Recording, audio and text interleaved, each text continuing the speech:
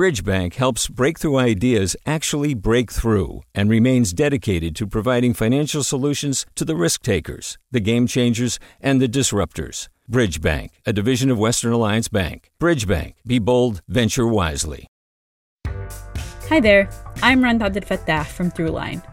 If you're listening to this podcast, you know that KQED produces exceptional storytelling that keeps you informed, inspired, and entertained. Their podcasts cover issues from your neighborhood to the entire country and everything in between. Support this work today. You can help us continue to bring quality podcasts to your ears. Just head to donate.kqed.org/podcast. That's donate.kqed.org/podcast. From KQED. Welcome back to Forum. I'm Mina Kim. Jonah Mixon-Webster is a poet and a conceptual and sound artist from Flint, Michigan. And listening to him read and perform his poetry is an experience. His debut poetry collection is titled Stereotype. Jonah Mixon-Webster, welcome to Forum. Hello, thank you so much for having me. Thank you so much. We're so glad to have you here. And I'm so excited to learn that you prepared to read a poem for us, the poem Incubation, a 5-minute meditation on Flint's water crisis. Did you want to say anything about the poem first or just go right into it? I think I'll just go right into it and then maybe we can talk about it. Yeah, that sounds great. All right, perfect. Incubation. It is 2020 and the City of Flint says, don't boil the water. And I refuse to drink a single drop from any tap or bottle now. I've stopped bathing completely, waiting for rain to slick my skin back on. I eat accessory fruits mainly from cardboard and cover the rashes on my face with coconut oil to appear more alive. I sit beneath a sun lamp, touching no one. It is 2016 and the City of Flint says, boil the water.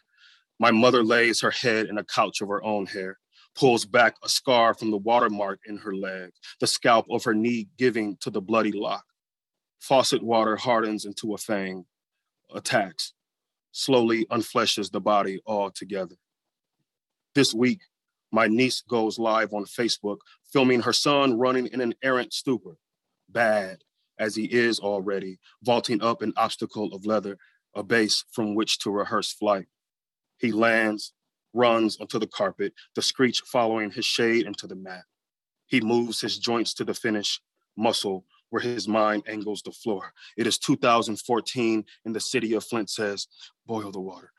My niece, great nephew and I boil metallic mac and cheese from the aluminum. We all smash it heavy and wet the taste in the soup of our mouth. TJ plays the last noodle with his finger, consumes it, says, where's the meat? It is 2017 and the City of Flint says, boil the water. I undo the gauze from the stitched together incision below my navel. The procedure, an embolization to loosen the knot of veins growing inside me. And to clean the wound, I use a room temperature bottle of purified drinking water, more gauze, and a plain bar of antibacterial soap. I apply a small amount of Bactine to the area and stick on a hospital-grade bandage. I press onto it lightly for 10 seconds. It is 2014 and the City of Flint says, don't boil the water. I lie into a nightmare of sound. Again, there is no rest. The whole house and hood is washed in the voice of some agent installed in the park burn projects adjacent from the crib, tucked in the half of an acre. An alarm, a holler on blast every night from 10 p.m. until we all sleep it off. This lasts for a year, despite complaint. Another day starts like this, stretched by the mile of voice sounding from the intersection of Pearson and Cloverlawn, throwing itself to the undead which lay some distance elsewhere. The broke record of it, in the air, in the water, in the dream. Warning, warning. You have violated an area protected by security. The authorities have been notified. Leave immediately. Warning, Warning, you have violated an area protected by security. The authorities have been notified. Leave immediately. Warning, warning, warning, warning, warning, warning, warning, warning, warning, warning. You have violated an area protected by security. The authorities have been notified. Leave immediately. Warning, warning, warning, warning. You have violated an area protected by security. The authorities have been notified. Leave immediately. Warning, warning, warning, warning, warning. You have violated an area protected by security. The authorities have been notified. The authorities have been notified. The authorities have been notified. Leave immediately. Leave immediately. Leave warning, warning, warning, warning. Leave immediately. Warning, warning, warning. Leave immediately. Leave immediately. Leave. It is 2015, and the city of Flint says, boil the water. I returned to the city for the first time since the story surfaced. Riding through the hood, crossing at the corner of Pearson and DuPont, stands a string of neon stanchions, military servicemen, a gaggle of pallets, a gaggle of bottled waters wishing us well. It is 2018, and the city of Flint says, don't boil the water. Soon, a new narrative. Lead exposed as opposed to lead poisoned. The spin of an incident as accident. A posture to say, I guess we all were just a little naive. As counter to, yes, we did this with our full knowing. Education and training notwithstanding. Surely you can trust us now. It is 2020, and the city of Flint says, boil the water. Bills, flyers, pamphlets, bags, bills, manuals, mailers, bills, boxes, bills, bottles, bottle caps, bills, a junk flood in the streets, overflowing our houses now. Every piece of litter and literature yelling, consume, consume. It is 2019, and the voice on the radio says, have you or your family been affected by the Flint water crisis? Does your child's blood level show evidence of lead poisoning? Have you noticed any rashes or developmental issues in your child? If so, you may be eligible to file a claim and receive compensation for you and your child's suffering. Please call us at the law offices of, it is 2015, and the city of Flint says, boil the water. My boy Q posts a picture of his back, bubbling with fissures in an even spread, having bathed in the city's northeast waters. The contagion carries itself into the host, bearing witness to a feast of skin and other soft metals. Thank you. Wow. That's my guest, Jonah Mixon-Webster, reading his poem, Incubation. Jonah Mixon-Webster, what role does Flint play in your writing? What role has it taken up in your writing? Most of the work in stereotype and including, and especially the section that deals with the Flint water crisis, are just derived from real life experiences. Growing up in Flint, I've had so many ups and downs, so many ambivalent moments. I mean, I once suffered a tremendous deal of pain being outed at 9 years old in a pretty rough, the roughest side of town. And then trying to navigate that while also experiencing, just a beautiful and rich culture that Flint has. I started writing poetry. I started playing music in Flint. So Flint gave me my ear, gave me my musicality in these ways, the teachers that I met there. So I feel like, this work was a way to honor both the real suffering that I experienced and other people experienced in Flint, and also the real beauty and joy that we are also, helping to cultivate and to create in the city. Support for Forum comes from San Francisco Opera. Set 10 years after a school shooting, the critically acclaimed opera Innocence takes us into a complex emotional journey where our understanding of innocence and guilt is constantly upended. Kaya Sariaho's ethereal score collapses the past into the present as a community of survivors grapple with how to move forward. Don't miss the highly anticipated American premiere of Innocence, June 1st through 21st. Learn more at sfopera.com. We've all got those parts of our house where the internet just won't go. Well, if you had wall-to-wall Wi-Fi from Xfinity, you could worry less about dead spots. Because with wall-to-wall Wi-Fi from Xfinity, you get fast speeds, reliable connection in every room, and power for all of your devices, even when everyone's online. That's wall-to-wall Wi-Fi only with Xfinity. Restrictions apply, not available in all areas. Actual speeds vary. We're talking with Jonah Mixon-Webster, poet, educator, and conceptual and sound artist, about his poetry collection, Stereotype, which won the PEN America and Joyce Osterweil Award and was a finalist for the Lambda Literary Award for gay poetry. And if you, our listeners, have a reaction you want to share or a question for Jonah Mixon-Webster, you can always call us at 866-733-6786. You can email us forum@kqed.org. You can post your comments on Twitter or Facebook at KQED Forum. It's interesting as you talk about just that really complicated relationship you have with Flint. It reminds me of what also feels like a really complicated relationship you have with what is the title of your poetry collection, Stereotypes. One of the things that I found in reading your poetry is that while you are constantly disrupting and upending and challenging stereotypes, you are also in many ways acknowledging the power of stereotypes and the complicity that fuels that power. I wonder if that is part of your relationship to what stereotypes are. Like what kind of power do you feel like they hold? And what power do they hold, do you feel like, on you? That's such a great question. Such a great question. Thank you so much. Stereotypes, I feel like, are the kind of major the major mechanism of colonization, oppression. Before any of those kind of endeavors can really be fully achieved, the stereotype is the primary force that at once justifies and reifies the violence that are done to people that who have stereotypes, grossly imposed upon them. So I feel like stereotypes are extremely powerful. They are the kind of the subconscious, conscious processing, system apparatus that we have become experts in. We're experts in stereotyping people and ourselves. And then as far as, myself goes, when I was trying to navigate, these really difficult, ambivalent spaces, I realized that I was just mimicking, right, the images and the affectations that I saw everyone else do, right, that was based on what a Black man should be and should look like in order to survive, in order to navigate not only the very immediate local arena, that space, but also the very large social arena of this country. The way you write stereotype on the cover of your book, it's written where the word type is written in all caps and parentheses. What led you to treat the word stereotype this way? So really fun question too. I really was trying to draw a very strong, precise, line between what's occurring and what's happening, right, when we are encountering stereotypes.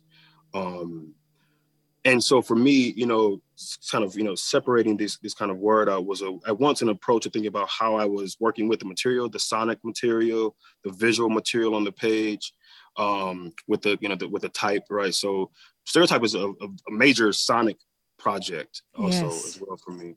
And so kind of separating those two things out kind of attends to, right, the way I'm using these materials, right, to get different angles on how the process of stereotypes work, and to strike a stronger chord with, the implicit biases that might be, lurking within one's psyche.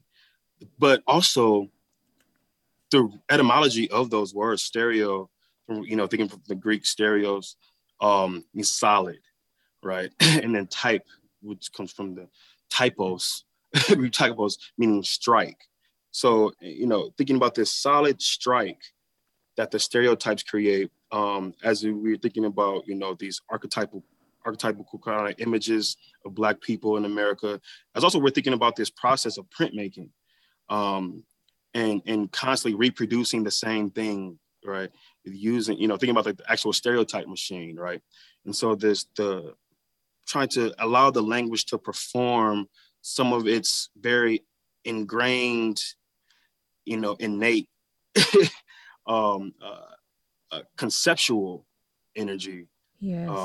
I wanted to, separate those out, think about how concretized stereotypes become through this, this solidification, this amalgamation of images, sounds, right? Affects, things like that. But then also in this process of typifying people, right? How Yes. typification, right? These, having to create a type over and over and over again, and permutations of this type or these types. So, Well, the way that you play with words on a page or experiment with them to try to evoke the meanings that you are describing now is really something that listeners get if they open your book. And amazingly, as you say, it was very much a sonic experience. So then they also get a different experience when they listen to the audiobook, which is what I did. And then an even more different experience, Jonah Mixon-Webster, when I saw you performing some of your poetry in YouTube videos. It's a different experience there as well. And I think it's incredible that you're able to achieve all of that. And I want to remind our listeners, we're talking with poet Jonah Mixon-Webster, and you're listening to Forum. I'm Mina Kim. Let me go to a call, if I could. Lois in Piedmont, join us. Thanks for calling. Good morning. What's on your mind, Lois? I so appreciate your work, young man. I lived in Flint from the time I was a child until I was 12. I went back for a wedding, and then about 5 years ago, I went back to visit family and friends there after this water crisis, and I just cannot believe that the state imposed this horrific thing on my community. And I just appreciate what you've written. Oh, thank you so much. Oh, my goodness. Thank you. Oh. Bless you. Lois, thank you. There is that moment in the poem that you read, Incubation, when you depict the government warning and you have this sort of like incessant and accelerating pace to the government warning, which really evoked for me just the drumbeat of worry and fear that must have been in the minds of Flint residents. Do you think about how a poem will sound? Like when, in the process, do you think about how a poem will sound? Does it even precede the writing? It does. Woo! Thank you, Lois, for that. Again, I'm just kind of feeling it too. But that was one of the most kind of like horrible, frightening, horrific, compounding elements of the water crisis was all this other kind of warfare that was taking place in Flint. A lot of people don't even know about. So some of this psychological warfare, we know there was biological warfare happening. The psychological warfare, having this alarm, but it was so many complaints made to the city council about it. It was like, is this an actual alarm or is this a sound installation? And what alarm do you know or have you heard of that doesn't turn off or that plays every night from 10 p.m. to 8 in the morning? Yeah. It can be heard for a mile and a half. And the long tail of that impact that both you and Lois are expressing is so clear to me. There is, Jonah Mixon-Webster, a lot of internal anguish and stereotype. But there was one poem where you felt really free to me, and it's titled On Juking with Another Black Boy.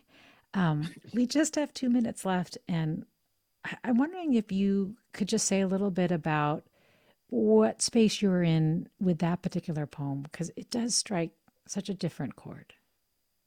Yeah, I think, that poem was also a way to honor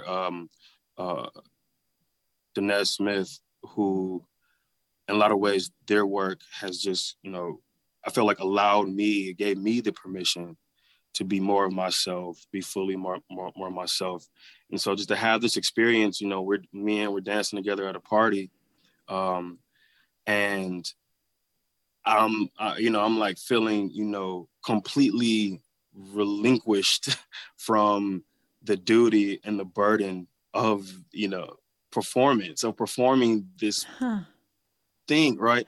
And so I wanted to use that poem to capture, what that really means, right? So much of the book, it does talk to straightforwardly, explicitly, and it alludes to, violence between, Black men, but, I needed work in stereotype to also complicate that with, affection, love, and just,